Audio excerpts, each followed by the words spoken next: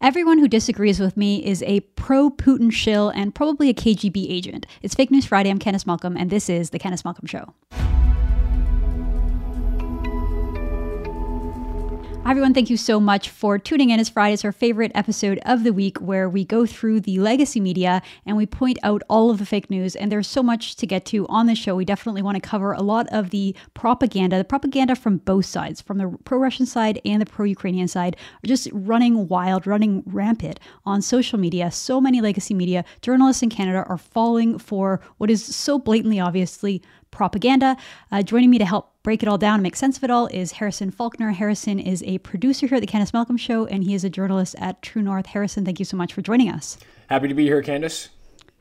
Okay, so this is a big story, and I know I covered it in quite some depth yesterday on my show. Chrystia Freeland posts a picture on her own social media account with a Bandera movement scarf. That Bandera movement represents the Nazi movement in Ukraine. Bandera was a Nazi in Ukraine during the Second World War. He had his hand in the Holocaust. He had a hand in murdering upwards of 100,000 people, Poles and Jews, during the Holocaust, during the Second World War. Chrystia Freeland just sort of recklessly, in my opinion, is posing with this symbol.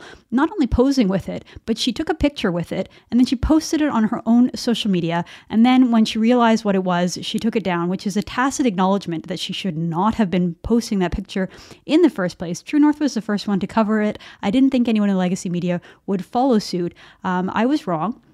But rather than covering it, the National Post did cover it. iPolitics did cover it. iPolitics piece, by the way, was much more fair, much more neutral, much less pro-Freeland than the National Post piece, which is a little bit surprising. National Post is supposed to be the conservative news outlet in Canada. It's certainly not anymore. But the National Post piece featured 4 people who all defended Chrystia Freeland and who criticized True North. So the minister is the one posing with this banner, and yet the people who are at fault, Harrison, are True North for promoting it. We're the ones supposedly pushing Russian disinformation. What did you think of this story? Well, I mean, I think it's, as you said, it's disappointing that the National Post is carrying water for the minister when they were quite fair and reasonable when the government was leveling the attacks against the truckers, who were being basically blamed by the government as standing with people who wave swastikas. That's what Trudeau famously said to Melissa Lantsman. And so it's clearly a shift in the way this is being covered. But Candice, after you published your article, it got picked up on social media. It became a serious talking point because Freeland has been in the news quite a bit over the past couple of weeks. And the Post-Millennial did an article about it. And as you said, the iPolitics wrote a very fair article about what was going on. But I want to read some of the social media response to this story and your reporting on this. So Jack Posobiec, who many of you probably know, he has a huge following on Twitter, over 1.5 million followers. He wrote, "Hi, Chrystia Freeland. Why did you delete this tweet of you holding a red and black banner?" Which is a great question, as you said. The deleting of that photo is, as you said, this is an endorsement of a mistake, that she shouldn't have been seen with this flag. And then he writes again, "Is this true, Chrystia Freeland? How many Nazi relatives do you have? Please respond," in response to someone calling out her grandfather, Michael Chomiak, who was involved as a publisher of a Nazi newspaper in Poland. And so Maxime Bernier, who also got in on this, he wrote, "Will MPs vote unanimously to denounce the vile display of neo-Nazi symbols at that demonstration, as they did when an agitator showed up with a Nazi flag at the Freedom Convoy, or are they just a bunch of hypocrites?" And I have to say, that is a fair reading of this situation. MPs came out and flatly condemned the Nazi flag at the Freedom Convoy protest.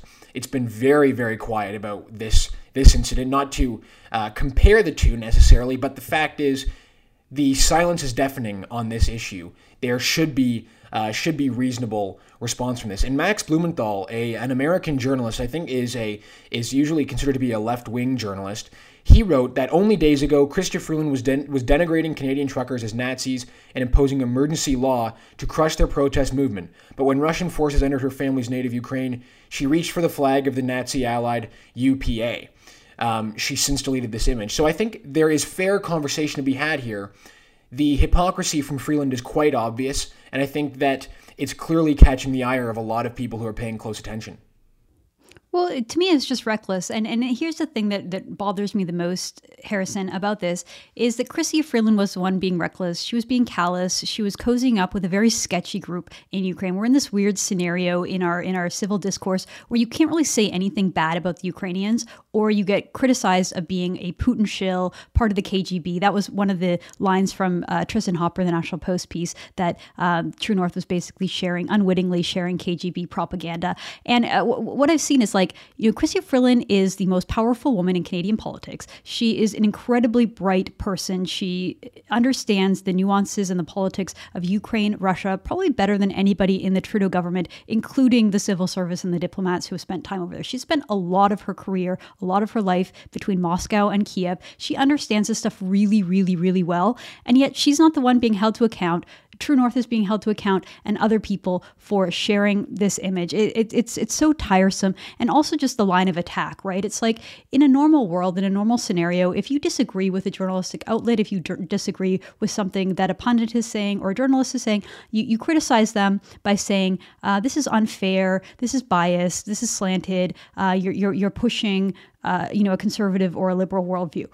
Suddenly, over the last 2 weeks, anytime you do anything that might shed some negative light on Ukraine, or in this case on Chrystia Freeland, they instantly go to, you're a propagandist, you're sharing Russian propagandist, you're part of the KGB, you're a pro-Russian shill, which are things that we have been accused of here at True North over the last few days. It's so patently tiresome. It's so divisive. It's so untrue, Harrison. And again, we're just letting the fog of war and the chaos and the propaganda kind of spill into our country.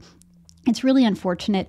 We covered this on the show earlier this week. You did a great job helping me dig through some of the propaganda. And look, we can share propaganda and say that this is propaganda without picking a side. And when it comes to what's going on in Russia, I think that it's almost unanimous that people are condemning Putin. We here at True North condemn Putin. I condemn Putin. I think that he is a tyrant. I think that he is a bully. He is acting in a way that is completely counter to international norms and human rights. If he's abusing human rights, he's probably committing war crimes, killing civilians, killing children. Is absolutely reprehensible. We can know it full stop. Okay. With that said, there's also a lot of troubling elements within Ukraine, within the Ukrainian government, and there's a lot of propaganda being pushed on social media. We went through on the show on Tuesday where we talked about some of this propaganda. I want to go through it in a little more depth because I didn't go through them all in depth. But I will just say that a lot of these images were being shared here in Canada by blue check elites, by legacy media journalists, by bureaucrats, by pundits and public policy experts at think tanks. And they were making the rounds and no one was really calling it out, which is what it was, propaganda. There was this one image that I saw getting shared hundreds of thousands of times. They were being promoted by bots, but they were getting retweeted in the mainstream. Harrison, we saw these soldiers that were supposedly saying goodbye to their wives and girlfriends, but it all looked, I mentioned at the time, like it looks like it's on a Hollywood set. It looks so fake, and yet people were sharing this as if it was real. You did some digging, and what did you find about these images? Yeah, so as you said, that video of the Ukrainian soldiers hugging their girlfriends, saying goodbye, it looked like it was from a Hollywood set and a movie set because it actually was. So it was from a 2017 Ukrainian movie, and people were kind of quick to pick up on that. The chatter on social media kind of got around to that, but not before the video had been shared around and seen hundreds of thousands of times, really painting an image of courageous soldiers going to fight for their country, and saying goodbye to their wives and girlfriends. That imagery that imagery sticks with people, and it's powerful, and people know that. And so we were able to figure out through our kind of quick little digging that this was straight from a movie, and our footage of it, and all the footage has this sort of Ukrainian music behind it, and that kind of lends that makes it look also like it was from a movie. So it quickly turned out that was fake, but like you said, Candace, not before it had been seen hundreds of thousands of times, and it had really left an impact on the audiences on social media. and that's just like those photographs, Harrison, that were making the rounds of Ukrainian President Volodymyr Zelensky wearing military garb. And everyone was saying, look at this brave president. He is not sitting in some back office somewhere. He's on the front lines fighting. Well, it turned out, as reported in the mainstream media in Europe and Reuters and other networks, that those pictures were staged. They were taken several months ago. They were not, in fact, of Zelensky fighting on the front lines. But again, that didn't stop lots and lots of journalists from promoting it. There was that other one. This one was viewed over 10 million times. Harrison, I had so many people sending this to me. People were just horrified for what they were calling a Russian tank driving over a car. Well, thanks to France 24, who really did a deep dive in investigative journalism, geotagging, the kind of reporting that you expect from top tier journalists, to expose, looking at the make and the model of this tank, to expose that no, in fact, this was not a Russian tank. It was actually a Ukrainian tank. So everyone sharing this, saying, look at how horrific look at the just horrific disregard for human life of these reckless Russians in Kiev at a time where the Russians weren't even in Kiev at that point. They were carrying out an air campaign, a bombing campaign. But nonetheless, this was not a Russian tank. This was a Ukrainian tank driving over a car. And USA Today also did that fact check. Another story making the rounds. You were the one that brought this one to my attention, Harrison, was the one, I guess one of the news days. This was a big story that there were these martyrs over on Snake Island who apparently died fighting against Putin. Well, it turned out that wasn't true. So why don't you walk us through that story? Yeah, so there was this great story that had emerged about a day or so after the invasion of Ukraine, of Ukrainian soldiers basically fighting to the death and defending this island called Snake Island. And the footage that was first published was an aerial shot of the island, and then it was audio being overlaid of a conversation happening between a Russian warship telling them that you need to surrender or we will basically open fire on this island, and then Ukrainian soldiers and basically responding. And there was this famous line that was pushed and said by this Ukrainian soldier, which said, "Russian warship, go F yourself." And that was sort of the last communication in this audio piece. And the story went that they were all killed defending this island. President Zelensky wrote that these soldiers had died defending their country, and this rallying cry, "Russian warship, go F yourself," that had become basically the rallying cry of a lot of people on social media, and you can't deny that. It's great. It's great propaganda, right? Yeah, you can't deny it. It is a great story. However, a couple days later, it turned out, and I believe it was first published by the Russian side, that these soldiers were captured and taken prisoners of war, and then it was backed up by the Ukrainian side saying that these soldiers were in fact still alive. So after the story had made its way through social media, after it had really boosted the spirits of people watching from around the world and the Ukrainian people fighting, it turned out that they were actually still alive.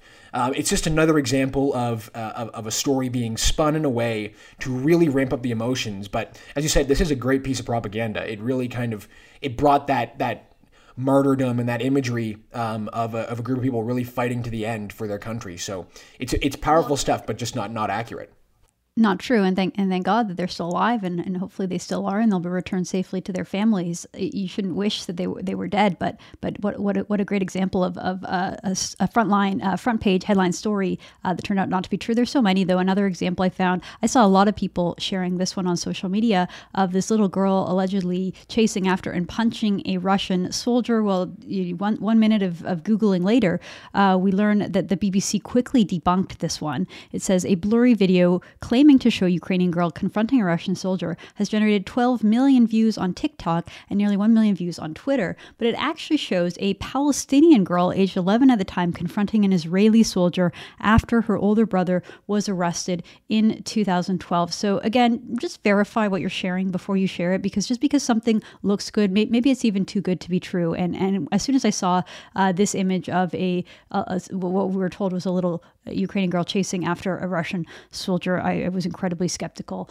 and I'm glad that I was, because it turned out not to be true. Well, Twitter has since put a label out of context every time that someone does share it. I usually oppose Twitter getting involved with these kind of things and Facebook's manipulated media claims. However, it's good to see at least that they are trying to do it fair. Let's talk about this last one. Tell us, Harrison, about Samuel Hyde, the supposed ghost of Ukraine that people were sharing this story. Well, this one is probably the best example of propaganda or spin being taken out of context and jokes being believed to be true. Memes. A comedian making memes was taken as fact by people. Yeah, I mean, that story is basically this guy, Sam Hyde, is a YouTube personality, and his whole shtick apparently is to basically Photoshop himself and his face onto these people that are committing actions of terror or it's just it's an ongoing meme. Like he's made himself put himself on the news as being supposedly a school shooter when it was just a meme. He gets himself on TV as a person of interest when it's just all planted. Anyway, he jumped on this, photoshopped his face onto a fighter pilot in a fighter jet, and a U.S. Congressman, Adam Kinzinger, retweeted this picture and said, "The ghost of Kiev has a name, Samuel Hyde," and he's basically destroying these Russian warships. So this congressman fell for this internet meme, and it's so obviously photoshopped. Like if you just look at the picture, it's the worst. It's the worst cropping possible on it, and he falls hook, line, and sinker for this. But the Ghost of Kiev story actually was one of the biggest pieces of propaganda that was circulating during this past week. And the footage, supposedly, of the Ghost of Kiev in the sky shooting down a Russian aircraft, the biggest piece of footage was actually taken from a flight simulator. It was taken from a video game. And you can, if you look at it, hear the audio, you can kind of see that. It looks a little weird, but it just goes to show you that video games which are now becoming very realistic, and the graphics are becoming very powerful, they are now being used and shopped around as actual footage. So, like you said, Candace, it's really important to just, I think the best way to approach this is to take your time. You don't need to be the first person to share a video. You can let it have that emotion that it does, and you can let that sink in, but you don't want to be the person who's publishing video game footage as fact. And I just want to say something about all of these pieces of propaganda we've just gone through. These have all been fact-checked and rebuked or called out by mainstream outlets. So, like you said, France 24, USA Today, BBC, these are mainstream outlets that are calling this stuff out. This is not just someone on the internet's opinion about these pieces of propaganda. They are being called out by mainstream outlets. But yeah, it's important to just take the time. You don't need to be the first person to share the story. If it turns out to be fake, you definitely don't want to be the first person to do that. Well, and also almost to like kind of glorify and gamify war. Like you're a Republican congressman. This is Adam Kinzinger, talking about a war like it's a video game. Like, look at this guy, he owned the Russians, look at him kill people. Like, it's like, war is a horrible, horrible thing that is become a reality for the poor people of Ukraine. They don't really need a bunch of Canadians and Americans like treating it like it's some kind of a boxing match, cheering it on and sharing stuff that isn't even true. Like, I think that we all need to just keep control of ourselves, like cooler heads prevail, and not get caught up in the frenzy of like the march towards war. We should all be incredibly cautious about just how horrific it is, and not be out here cheerleading for war. And instead, that's what we see from so many of these people. I want to talk about this next one. A journalist was again lauded all over social media for standing up to Boris Johnson. To me, when I see this video, and again, people were sharing it all over, again, legacy media journalists and people saying like, look at this brave woman. First of all, why is she questioning Boris Johnson? It isn't Boris Johnson's fault that Putin marched and invaded in Ukraine. It isn't Boris Johnson who's making the call as to whether or not the U.S. or NATO gets involved in this crisis. Nor should anybody be cheering for that outcome. We should all be cheering for de-escalation and some kind of a off-ramp, some kind of a ceasefire here. But instead, we were told that this passionate journalist is out there making the case to Boris Johnson as to why we should declare a no-fly zone over Russia, which, if you want to properly comprehend what that would mean, it would mean NATO forces, i.e. American forces, shooting down Russian planes who are flying over Ukraine. That would turn a Ukrainian civil proxy war into a world war. So what this woman is actually declaring and calling for is World War III, between Russian forces and American forces, two sides that have nuclear power. So she's calling for a potential escalation into a hot war, into a world war between two nuclear powers. No, that's not a good idea. Let's play that clip so you can see just what people were cheering for. Again, this isn't journalism. This is activism. This is a woman making a political statement, using emotion, using kind of hysteria to try to push and march us all towards a world war. A woman from my team is now in Bila Tserkva, and she is there with two kids, and Russian military is over there, and she's so much afraid that she will be shot. Kharkiv, the city where I was studying, was bombarded today, fully, the downtown square. So you're talking about the stoicism of Ukrainian people, but Ukrainian women and Ukrainian children are in deep fear because of bombs and missiles which are going from the sky. And Ukrainian people are desperately asking for the West to protect our sky. We are asking for the no-fly zone. We are saying in response that it will trigger World War III. But what is the alternative, Mr. Prime Minister? To observe how our children are, instead of planes, are protecting NATO from the missiles and bombs? What's the alternative for the no-fly zone? We have planes here, we have air defense system in Poland, in Romania. NATO has this air defense. At least this air defense could shield the Western Ukraine so that these children with women could come to the border. It's impossible now to cross the border. There are 30 kilometers of lines. Imagine crossing the border with a baby or with two children. I'm so glad that Samantha Power is coming here to the border from the Polish side. Let her come to the border from Ukrainian side and see that. Britain guaranteed our security under Budapest Memorandum. So you're coming to Poland. You're not coming to Kiev, Prime Minister. You're not coming to Lviv because you are afraid. Because NATO is not willing to defend. Because NATO is afraid of the World War III. But it is already started. And these are Ukrainian children who are there taking the hit. You're talking about more sanctions, Prime Minister, but Roman Abramovich is not sanctioned. He's in London. His children are not in the bombardments. His children are there in London. Putin's children are in Netherlands, in Germany, in mansions. Where are all these mansions seized? I don't see that. I see that my family members, that my team members are saying that we are crying. We don't have where to run. This is what is happening, Prime Minister. So, Harrison, you did a little bit of digging into this quote-unquote journalist that everyone was telling us was so brave. So tell us a little bit more about this so-called journalist. Well, so this so-called journalist, Daria Kaleniuk, is in fact not a journalist at all. She is an activist, and all you have to do to verify that is to go look at her Twitter bio. She is actually the executive director of the Ukrainian Anti-Corruption Action Center. So she's not a journalist, and admittedly, she is not a journalist. It was very quick. Once this clip went viral, a lot of people were skeptical of this. And it appeared as though some of them had recognized this woman's face as well. Because this woman, Daria Kaleniuk, even though going as far as though she's not a journalist, she's actually a World Economic Forum global young leader, just like Justin Trudeau, just like Chrystia Freeland, and other cabinet ministers in this country. So she's a part of the World Economic Forum. She's a global young leader, not a journalist. It's very important to clarify that. On top of that, Kaleniuk also appeared as a Joe Biden supporter in an ABC News story. And she appeared in a pro-Biden campaign ad. And we have the clips to show that. Why don't we take a look quickly at her cameo in this Biden ad? Donald Trump was caught red-handed, and I'm going to give you the facts.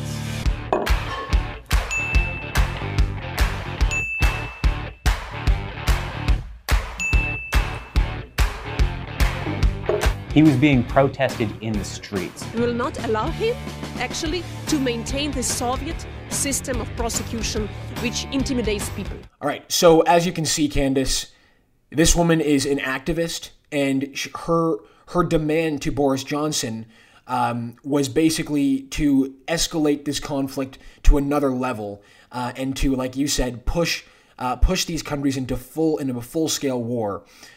It's very dangerous and very unfortunate, but ABC News, Reuters, and CNN all labeled this woman as a Ukrainian journalist. So what else can be said other than that? It's just crazy. Well, they're all beating the drums of war. And again, we should just be very skeptical of all these kind of things. Even when I first saw that video, Harrison, I thought to myself, that's not how a journalist, aside from, we do have a couple of activist journalists like that here in Canada that parade around like journalists. They're members of the Parliamentary Press Gallery, but they don't ask questions. They try to interrogate. They try to steal the spotlight. They act like political activists. And most people can see through that. Most people don't take them seriously. But here we have a woman, again, crying for war. And she's held up as some kind of hero. It is totally wrong. Well, let's shift gears a little bit here, Harrison, because I would like to talk about a couple of Canadian stories that get honorary mention here on Fake News Friday. The first one comes from the CBC, which now publishes opinion pieces. I don't understand why the state broadcaster, who has, if anything, if you're being completely generous of the CBC, it's that their role is to inform Canadians of the news and to help counteract the news space that's dominated by American news. However, they've got into opinion pieces, which is sort of just weird to have almost like a state-sponsored opinion. And of course, the opinions are always far left and deranged and sort of like anti-conservative, anti-West, anti-Canada, you name it, woke derangement. Here we had the CBC publishing an opinion article by a nurse in Saskatchewan who claims that she can no longer work in the province of Saskatchewan because it is led by a government that is anti-science. There's just too much freedom in Saskatchewan for this nurse to handle. Why don't you tell us a little bit about this piece, Harrison? Yeah, so this is one of those CBC first-person stories that basically tell the story of a far-left Canadian who's trying to basically push a specific narrative. So I want to read some of this because really it becomes really clear at the very top that this is just about taking shots at Premier Moe and taking shots at Saskatchewan for being too pro-freedom. So this is what the article reads. Throughout the Delta wave, it became clear to me the Saskatchewan government wasn't respecting the work my colleagues and I had done throughout the pandemic. At every turn, they seemed to be downplaying the severity of the problem, despite rising hospitalizations. Experts were begging to be heard and were ignored. Therapies and treatments were being canceled and delayed. Premier Scott Moe's letter to support the trucker rallies in late January was insulting to me. I've never heard him rave about healthcare workers like that. He also made the false claim that vaccination doesn't reduce transmission and pledged to remove proof of vaccine requirements. Basically like every province except for BC. So I guess this nurse is kind of basically whittling down her potential locations to move to down to BC because Quebec, Ontario, Alberta, all of these provinces that had imposed vaccine systems, proof of vaccine systems, they're all dropping them. So I'm not exactly sure where she's going with this, but it's obvious that it was just a political narrative trying to be pushed by the broadcaster. And then just to quickly wrap up, she writes, "We feel spurned by a government whose vision of healthcare seems bent on capturing the style of failures we've seen in America. The same America in which the president proclaimed the end of the virus and are dropping mask mandates and vaccine mandates." So I'm not really sure what she wants. Does she want to be in a state of COVID all the time? Is that what this nurse really wants? It doesn't seem that would be the best situation for a nurse, but nonetheless, she finishes off by saying, "The future undoubtedly holds many crises for Saskatchewan. I firmly believe that facing them with a government that is anti-science will drive away the professionals needed to solve them." So there we go, anti-science, Candace.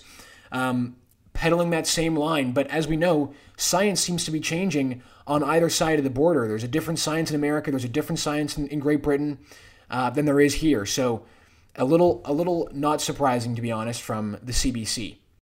Well, it's like, this woman couldn't hold back and her inner tyrant is letting out, right? It's like the world is finally moving away from COVID. We're moving away from the draconian rules that are known. They're not based on science. Like just accusing the side of being anti-science because you don't agree with their public policy is really reckless, really, really dim-witted and not a good way to analyze public policy.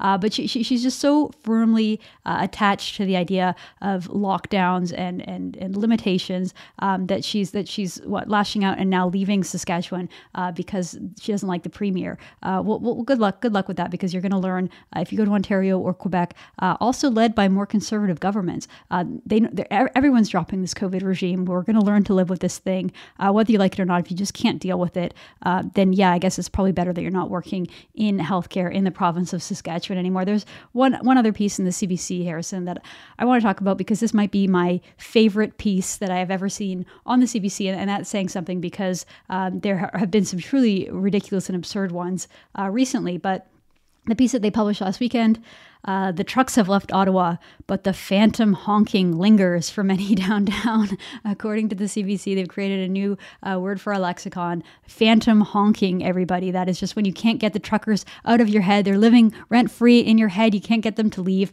So let me just read a little bit from this piece. Literally, there was trucks right underneath me, said Kevin. Literally, this is a pet peeve when people use the word literally when they mean figuratively, because I don't think this Kevin guy was literally sitting on top of a truck. But here he says nonetheless that the trucks were literally right underneath me. But who said Kevin, who did not want to provide his name to the CBC out of fear of reprisal. So we're supposed to already right off the bat feel sorry for Kevin, not just because he has these truckers living in his head rent free, but also somehow that his life would be in danger if the truckers knew his last name, which is pretty silly. He goes on to say, it's one thing for me, but I've got animals. I've got 3 cats and 2 dogs. So yeah, it was torture. Look, I'm not trying to downplay how tough it probably would have been with all those truckers and all that noise. And yes, especially with animals, it probably was pretty tough. Equating it with torture, though, I mean, this is the kind of thing that the CBC uses as hyperbole, ramping things up, making it seem like these truckers were insurrectionists, that they were terrorists, that this was all that this was all treason. That they were going to try to overthrow the government. Now they're using really, really ramped up terms, saying that it was torture, that people who lived in Ottawa were literally the victims of war crimes. I mean, this is just so over the top and ridiculous. It goes on to say, the trucks have since been removed, with police pushing the majority of protesters outside the downtown core over the family day-long weekend. Even still, some downtown residents say they're haunted by the phantom honking, which sounds like blaring horns, but there's no sounds that are actually there. So again, the CBC has found a couple people who are living in their own paranoid psychosis, and they're turning it into a news story. Another person they've interviewed here named Sean Flynn, he says, when you hear that noise, it's like, oh, are they back? Is there a road convoy coming right back? Says this Sean guy who lives 3 kilometers from downtown, but could still hear the horns inside the home during his protest, and apparently he still hears them inside his own head. Last week we heard a story about how people are constantly looking over their shoulder, paranoid that the truckers are going to come back. Now the CBC has found 2 people who say that the honking is going on in their own heads. I guess 3 people, because the author of the CBC piece must feel it too, to come up with such a ridiculous term here, phantom honking. What do you think about this piece, Harrison? This really is the greatest article ever written by the CBC. I fully believe that. This is far better than any Babylon Bee headline. Also, I do think that even they would basically say, or they would basically be trying to figure out how they can come up with all these quotes, because it's incredible. It's incredible stuff, and it got absolutely mocked and destroyed all over social media, obviously, and I just. There really isn't much other to say other than this is just probably the best CBC article ever written. I'm sure that the journalists over there are very proud of this work and this journalism. And one thing I think about, though, Candace, is like the CBC has a whole level of people. I'm sure that there are writers at the CBC that are very radical, clearly enough to write an article like this. But I genuinely think that the people at the top of the CBC aren't totally crazy. They haven't totally lost their minds. So this is something that they must have signed off on. Some editor must have basically said, yeah, you know what, we're gonna run with this story because it really is in the public interest. The ghost honking, the phantom honking. It's incredible. It's incredible stuff. I just want to see this level of comedy from our satire news. If they could get to this level, that'd be great. It's so true. So sometimes I think the CBC is kind of just trolling, and they put out really stupid headlines like this just to get page clicks, because just like everyone else, I'm sure that they want to hit certain targets and they want to get the page clicks. So they put out pieces like, the that story that we saw a couple months ago about words that we should banish from the English language. Now they put out phantom honking. I think it's just all very sophisticated way to trick us into clicking on their stupid website, giving them more hits so that they can go to the Trudeau government and be like, look at how influential we have. Our phantom honking piece got millions of views, without acknowledging the fact that everyone reading it is mocking them, and no one takes the CBC seriously anymore. Yeah, they don't get enough. They don't get enough money from the government, so they gotta run up their page click revenues and make sure they get as many page views as possible. Awesome. Well, thank you so much, Harrison, for joining us here on Fake News Friday. It's always fun to have you on the show. Yeah, it was great to be on. Thanks for inviting me, Candace. All right, it's Fake News Friday. I'm Candace Malcolm, and this is The Candace Malcolm Show.